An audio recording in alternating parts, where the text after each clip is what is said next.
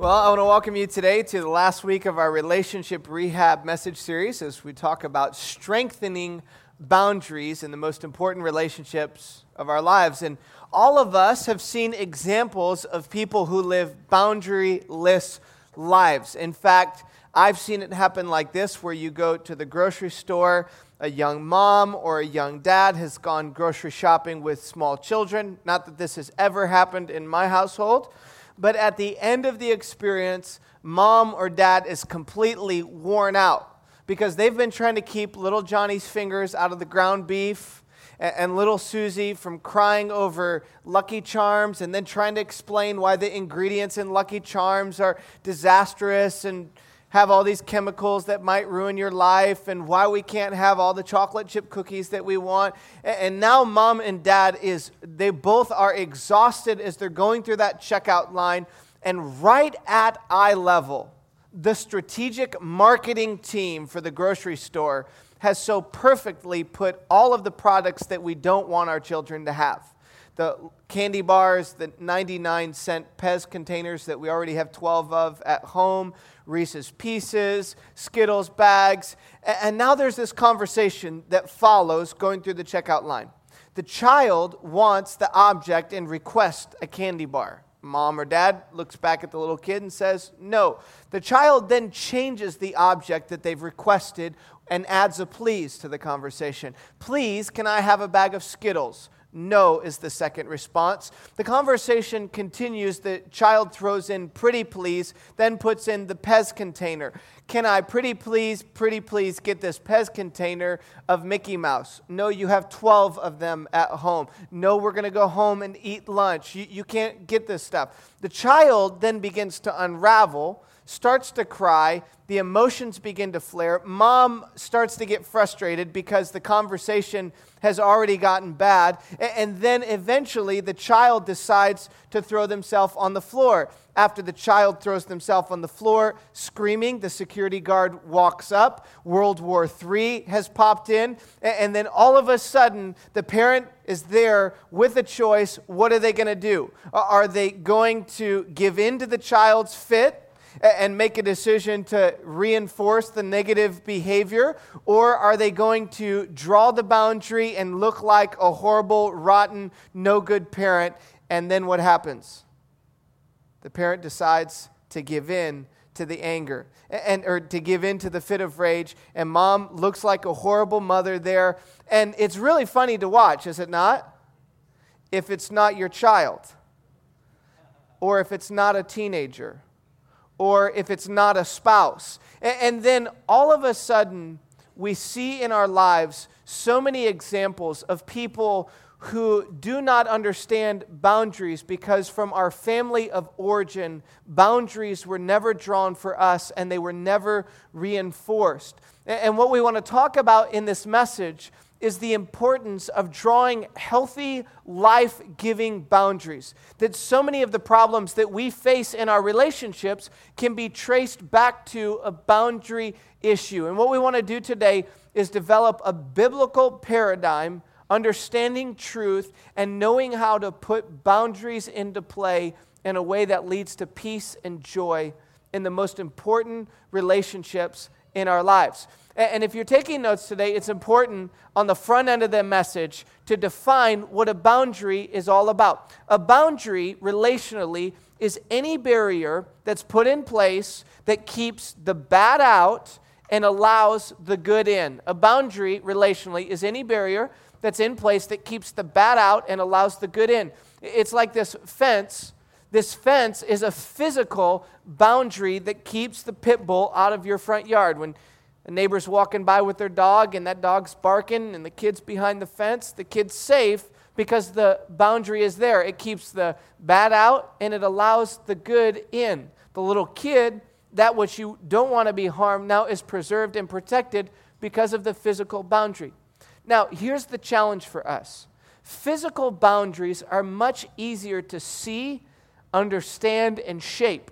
We can build a fence. You probably can. I can't. I don't have very many handyman skills, but I could hire somebody to build a fence. And that boundary keeps the bad out and allows the good in. Relational boundaries, though, are much more difficult to define. They're much harder to understand.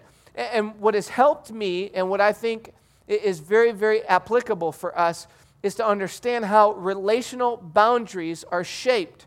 Relational boundaries are shaped by what we reward and what we tolerate. Relational boundaries are shaped by what we reward and what we tolerate. Think about the example of the small child at the grocery store. That child has had the negative behavior reinforced if mom gives in and buys the candy bar. If mom draws the line and says, this behavior is not tolerable, when you get home, there's going to be a consequence if you continue to roll on the floor and chew on the carpet in front of the cash register. Like this behavior is going to have a consequence. So whether or not the parent rewards or tolerates determines if the boundary actually exists. So in every relationship in our lives, we either reward the behaviors that we do or do not want, or tolerate the behaviors that we do or do not desire. And our rewarding and tolerating them is shaping the boundaries in our lives. I think that we want healthy boundaries. I think that we desire to have life-giving relationships. But many of us don't know how. We don't have the skills necessary or the proper paradigm that leads to healthy, life-giving boundaries in our relationships. And so today, that's what we want to unpack. We want to talk about, how do I put these boundaries in place in all of the relationships in my life? Whether it's a dating relationship for those of you who are single, maybe at our place of work or marriage, maybe it's with a roommate. How do I put these boundaries in place? And we're going to talk about 3 key steps or 3 key decisions that we can make that can help us in this process. But first, we're going to look at a passage of Scripture found in Galatians chapter 6, verses 1 through 5. If you have a Bible, you can turn there. And let me give you a little bit of context of what is going on. A guy by the name of Paul has had an experience where his life has radically been changed by the message of Christ. He had gone from being a Christian killer to now becoming one of the biggest proponents of the message of Christ in the first century. He writes close to 1/3 of the New Testament. There was this group of people called the Galatians who lived in a city called Galatia, and they started to struggle with their understanding of how to relate to God and how to relate to one another. You see, as followers of Christ, we believe that there's no way we can earn our way back to God. We can't try harder religiously. And the Galatians, like we often do, were trying to earn God's favor by all of their good deeds. And it was beginning to affect the way that they related to one another.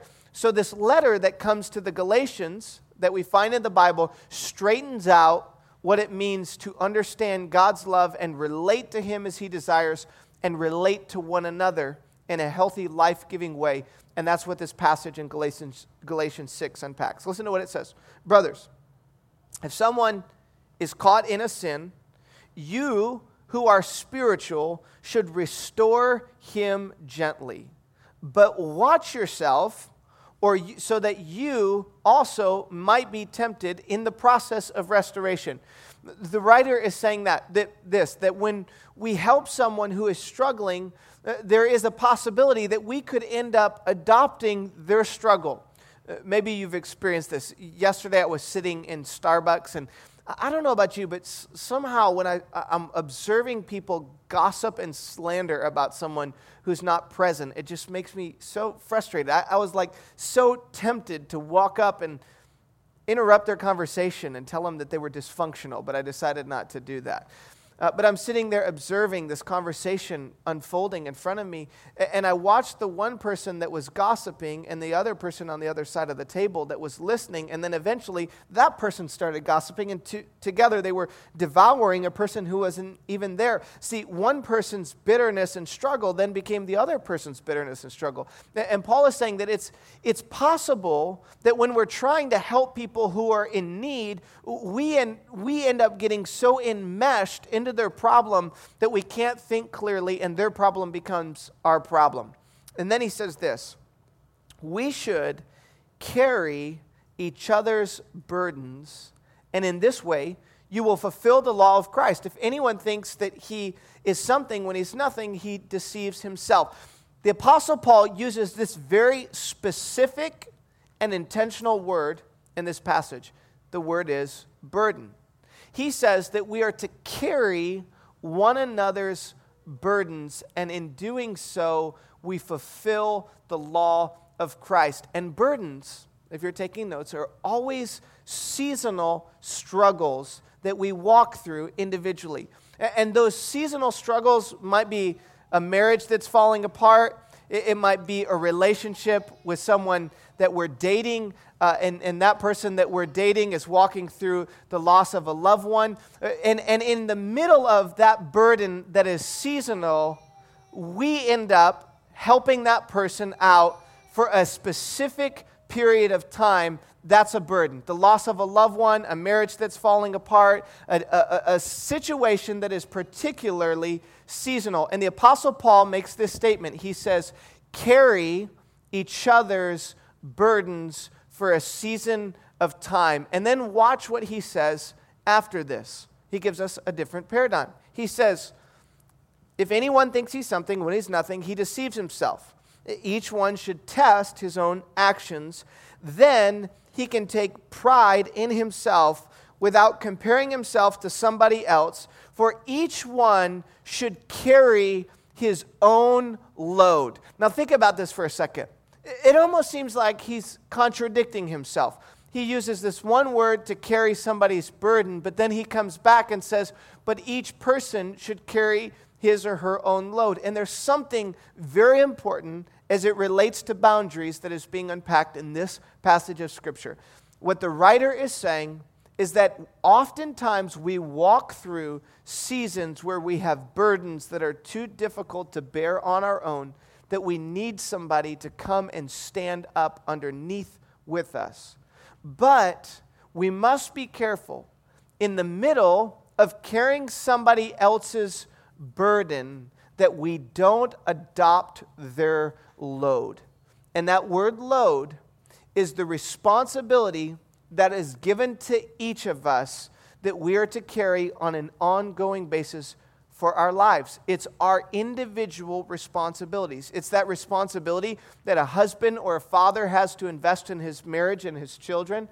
It's the responsibility that those of us who have places of employment, there are specific expectations that are upon us that are our job responsibilities. It's our responsibility for our own emotions and to provide for ourselves financially.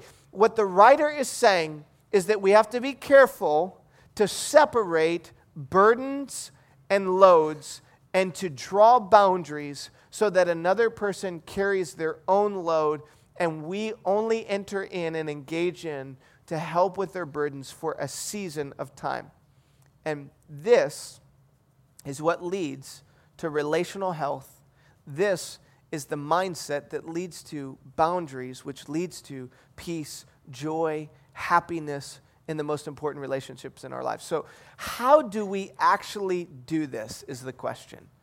Again, we want that. We want health. We want peace. Nobody wakes up in the morning and goes to look in the mirror and says, hello, I'm a dysfunctional person.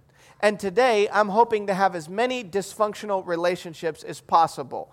We want that peace, joy, and happiness in our relationships, but we don't know how to draw the boundaries. And here's how we do it. In the final time that we have together, if you're taking notes, the beginning of this is to clarify and to communicate what the boundary is, to clarify and communicate the boundaries that we expect to be respected. That's how we begin to move towards having healthy boundaries in our lives. Well, let's give the example of a roommate. Maybe you've had this happen before. I think I was usually the one that violated other people's boundaries in college, but the roommate will go and buy a bunch of groceries. You get the milk, you get the eggs, you got your Rice Krispies, whatever college students eat these days, you put it down in the cupboard. And that roommate, first time, goes and drinks a little bit of milk, and you think something like this to yourself. Okay, I'm a good person. I went to church on Sunday.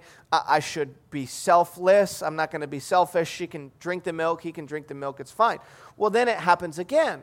The second time you get a little bit more frustrated.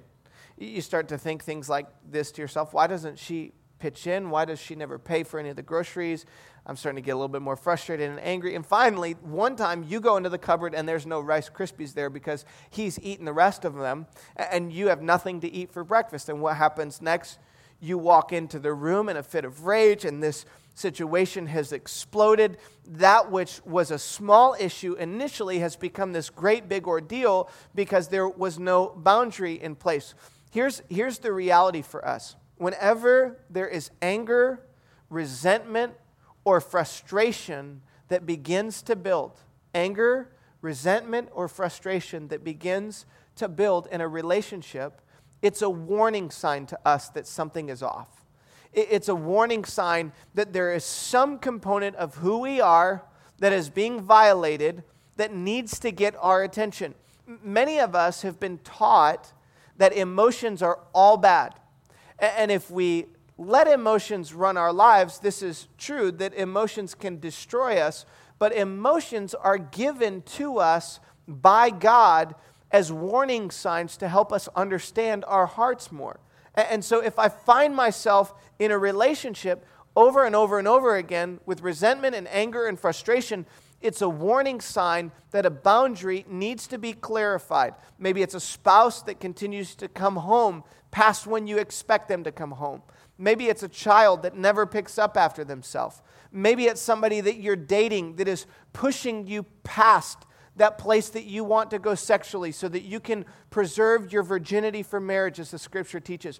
And there has to be this clarification both in our minds and in our communication so that the boundary is understood. I have a boundary with my children. We wrestle, and one of my boundaries is please don't bite me. I don't want teeth marks on my arm. So the other day I'm wrestling with my 6-year-old son, Cademan, and I feel some enamel going around my tricep. And I'm like, something's not right. That's not like a forehead or an arm. That's teeth on my tricep. And I look at Cademan, I'm like, are you biting me? And he goes, no, I'm just nibbling on you, Dad. I'm like, okay, let's get really clear. No part of your teeth or tongue are to touch any part of my body. Are we clear? He's like, okay, I got it. We got it. See, many of us are afraid to draw those boundaries and clearly communicate because we have some dysfunctional paradigms that affect us personally. Part of it is that we feel like what is behind the fence is not of great value and worth. So we're not willing to draw this boundary. I think about my boundaries relationally with work. In fact, many of you, if you've been around church for a while, you've heard the rumor about pastors' kids, right? Pastors' kids go in one of two extremes. Either they grow up and they're like my wife and they love the church, or they have hatred and frustration and want nothing to do with the church. And I've just made a decision that I'm going to do everything I can within my power to make sure that my kid loves God and loves the church, and I know they've got to make their own decisions when they grow up. But I've created some boundaries to say, I'm going to be home by 5:30 most evenings. I'm not going to work multiple nights a week. In fact, I hardly ever work in the evenings. Maybe once or twice a month I'll have an advisory team meeting with some of the leaders at our church. Very, very, very few occasions where I'll work into the evening because there's a boundary that I've drawn. And many times I'll get somebody that calls and they want to have an appointment and they want me to meet with them after work hours. Like, let's meet at 6 or 7 o'clock at night. And I'll ask a question. Let's say it's a couple looking for marriage counseling, and I'll say, well, are you able to meet with a doctor in the afternoon if you're sick? And the answer is always yes. I'm able to schedule an appointment at 4:30 for a doctor. And so what you're saying to me then is that your marriage counseling is not as important as your trip to the doctor? No, that's not what I'm saying. Okay, well then draw the boundary with your work. Don't expect me to suffer because you can't draw boundaries. Now, I'm not bitter or angry. It might sound like I am. I'm just clarifying, hey, there's a boundary that I've put in place because what is behind the fence, the relationship with my wife and kids, is of such great worth that I'm willing to have some people that don't think I'm the best person in the world because I drew a boundary with them. Also, many times we don't see ourselves as God sees us.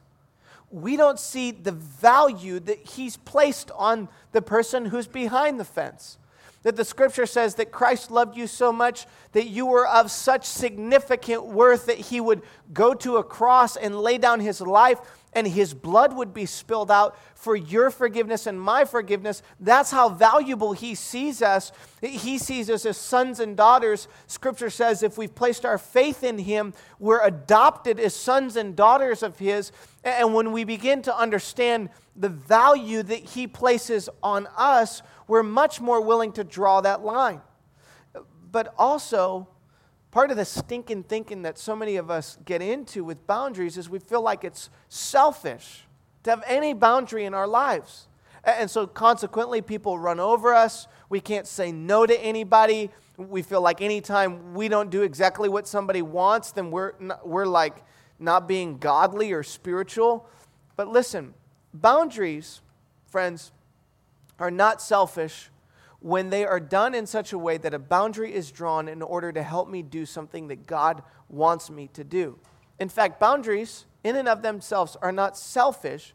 Boundaries are necessary for us to live a selfless life. That if we are not protecting and preserving our emotional and spiritual health, if every time a coworker walks into the room and asks us to do a project, we just say yes, we never draw a boundary, then what is behind the fence becomes emotionally, physically, spiritually unable to give anything to people beyond the fence. And if I can then draw the boundary, clarify it, and communicate it, it preserves my health and gives me greater strength to help the people in my life and around me, the relationships that God has given to me, even especially as I think about our church, that this is so important that we don't get into this sense of obligation and feeling like it's selfish to have some level of boundaries in our lives. So first one, I could go on and on and on and on about this, but we have to first clarify and communicate the boundary. The second one is that we have to reward or reinforce, the boundary with consequences and rewards. Reinforce the boundary with consequences and rewards. Listen to this scripture. Hebrews 12:7 says, endure hardship as discipline. God is treating you as sons. For what son is not disciplined by his father? If you are not disciplined, then you are illegitimate children. You know that feeling when somebody else's kids come over your house and you spend time with them and you just don't feel like it's right to discipline them the same way you would discipline your own kids because they're not your children. But the scripture says we are children. If we're in relationship with God, we're his children, and the training that he gives to shape us, the discipline, is out of love for our very best. And then it says this, we all had human fathers who disciplined us, and for that we respected them. Maybe you had a parent that did not discipline you, and you knew you could push that boundary. And what happens when they don't discipline us? We stop respecting them. And then he says this, our fathers disciplined us for a little while as they thought best, but God disciplines us for our good, that we may share in his holiness. No discipline seems pleasant at the time, but painful. Later on, however, it produces a harvest of righteousness and peace for those who have been trained by it. The writer is saying this. He's saying that God disciplines us to shape our hearts, to shape our minds for our good, and later on, after the discipline, our lives are better as a result. Think about it like this.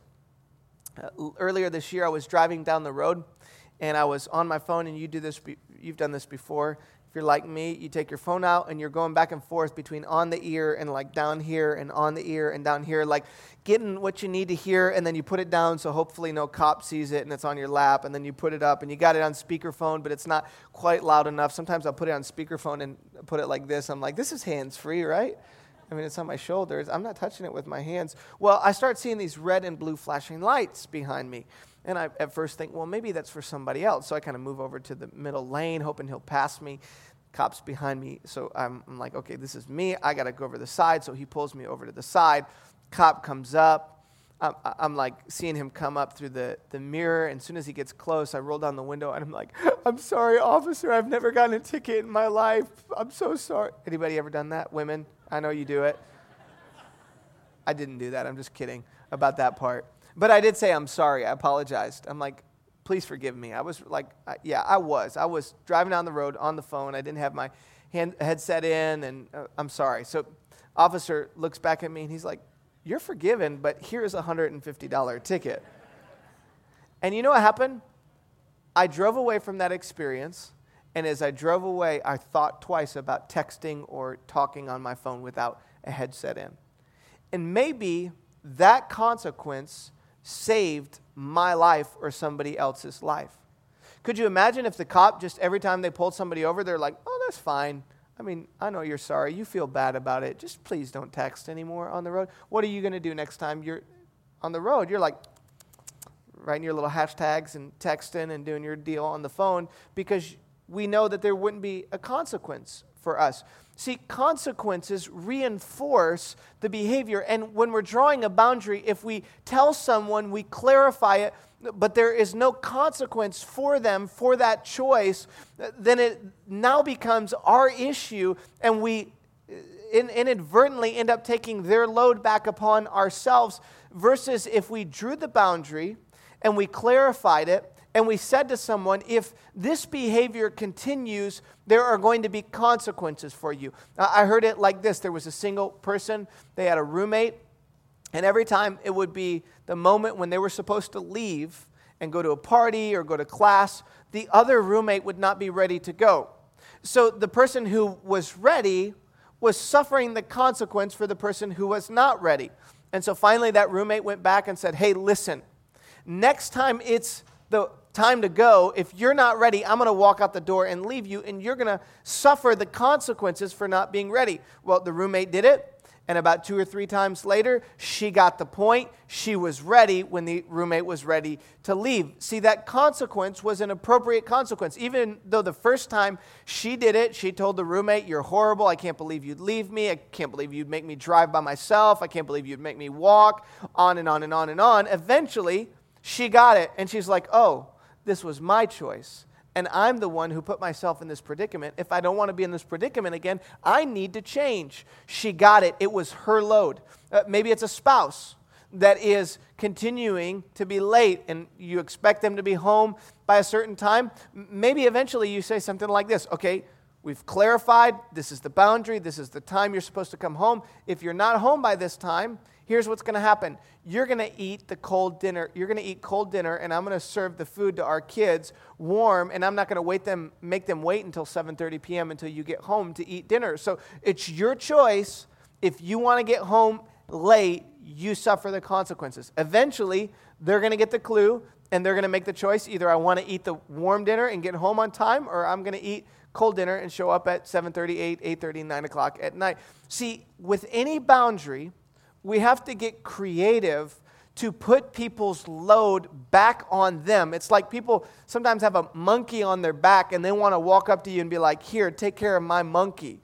And you're like, no, that's your monkey. You take care of your monkey. That's your load. You carry your load. And this is what the consequences will be. I'll help you if you have a seasonal burden, and I'll help you till you can get your feet back on the ground. But in the process, I'm not going to take your load and then, in essence, become unhealthy emotionally, spiritually, physically myself. We have to reinforce with consequences and rewards. We could talk about that for hours. This whole subject, we could go on and on and on because we all have scenarios that we're dealing with. But lastly, I want to say this to you. Some of us, after trying over and over and over and over again and having consequences over and over and over again, will find ourselves in abusive situations. Physically, sexually, and emotionally. That we've said this is the boundary line. This is how far this choice can come.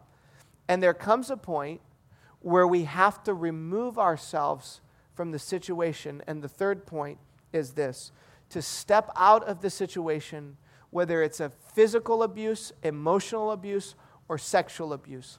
And today at the end of our service, we have some prayer counselors that are available to pray with you, to talk through this. And we have actually a resource to give to you.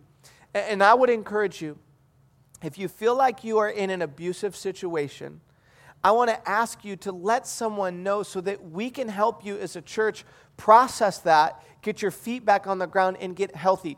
If you have a spouse that is physically harming you or physically harming your children, or you have a friend or someone you're dating that is sexually harming you, it is not okay.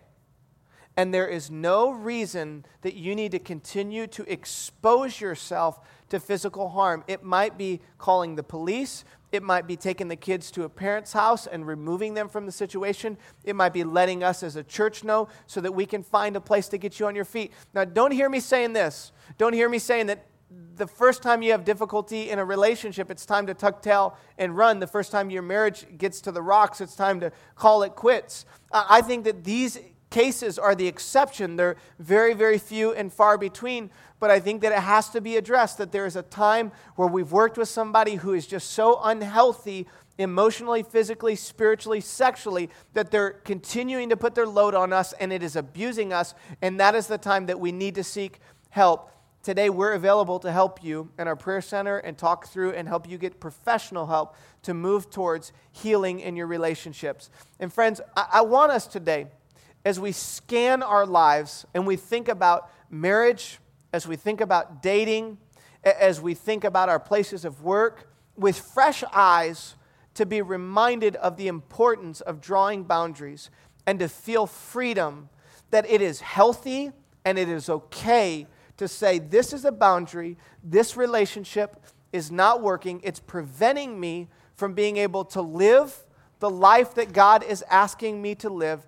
And so consequently, I'm going to draw this boundary and say to you, this is how far the behavior or the relationship can come. Could you imagine the difference that this would make in all areas of our life if we were willing to draw these kind of boundaries, to reinforce them with consequences in our marriage and dating and our place of work? Today, what is the one relationship in your life that there has been a violation of boundaries?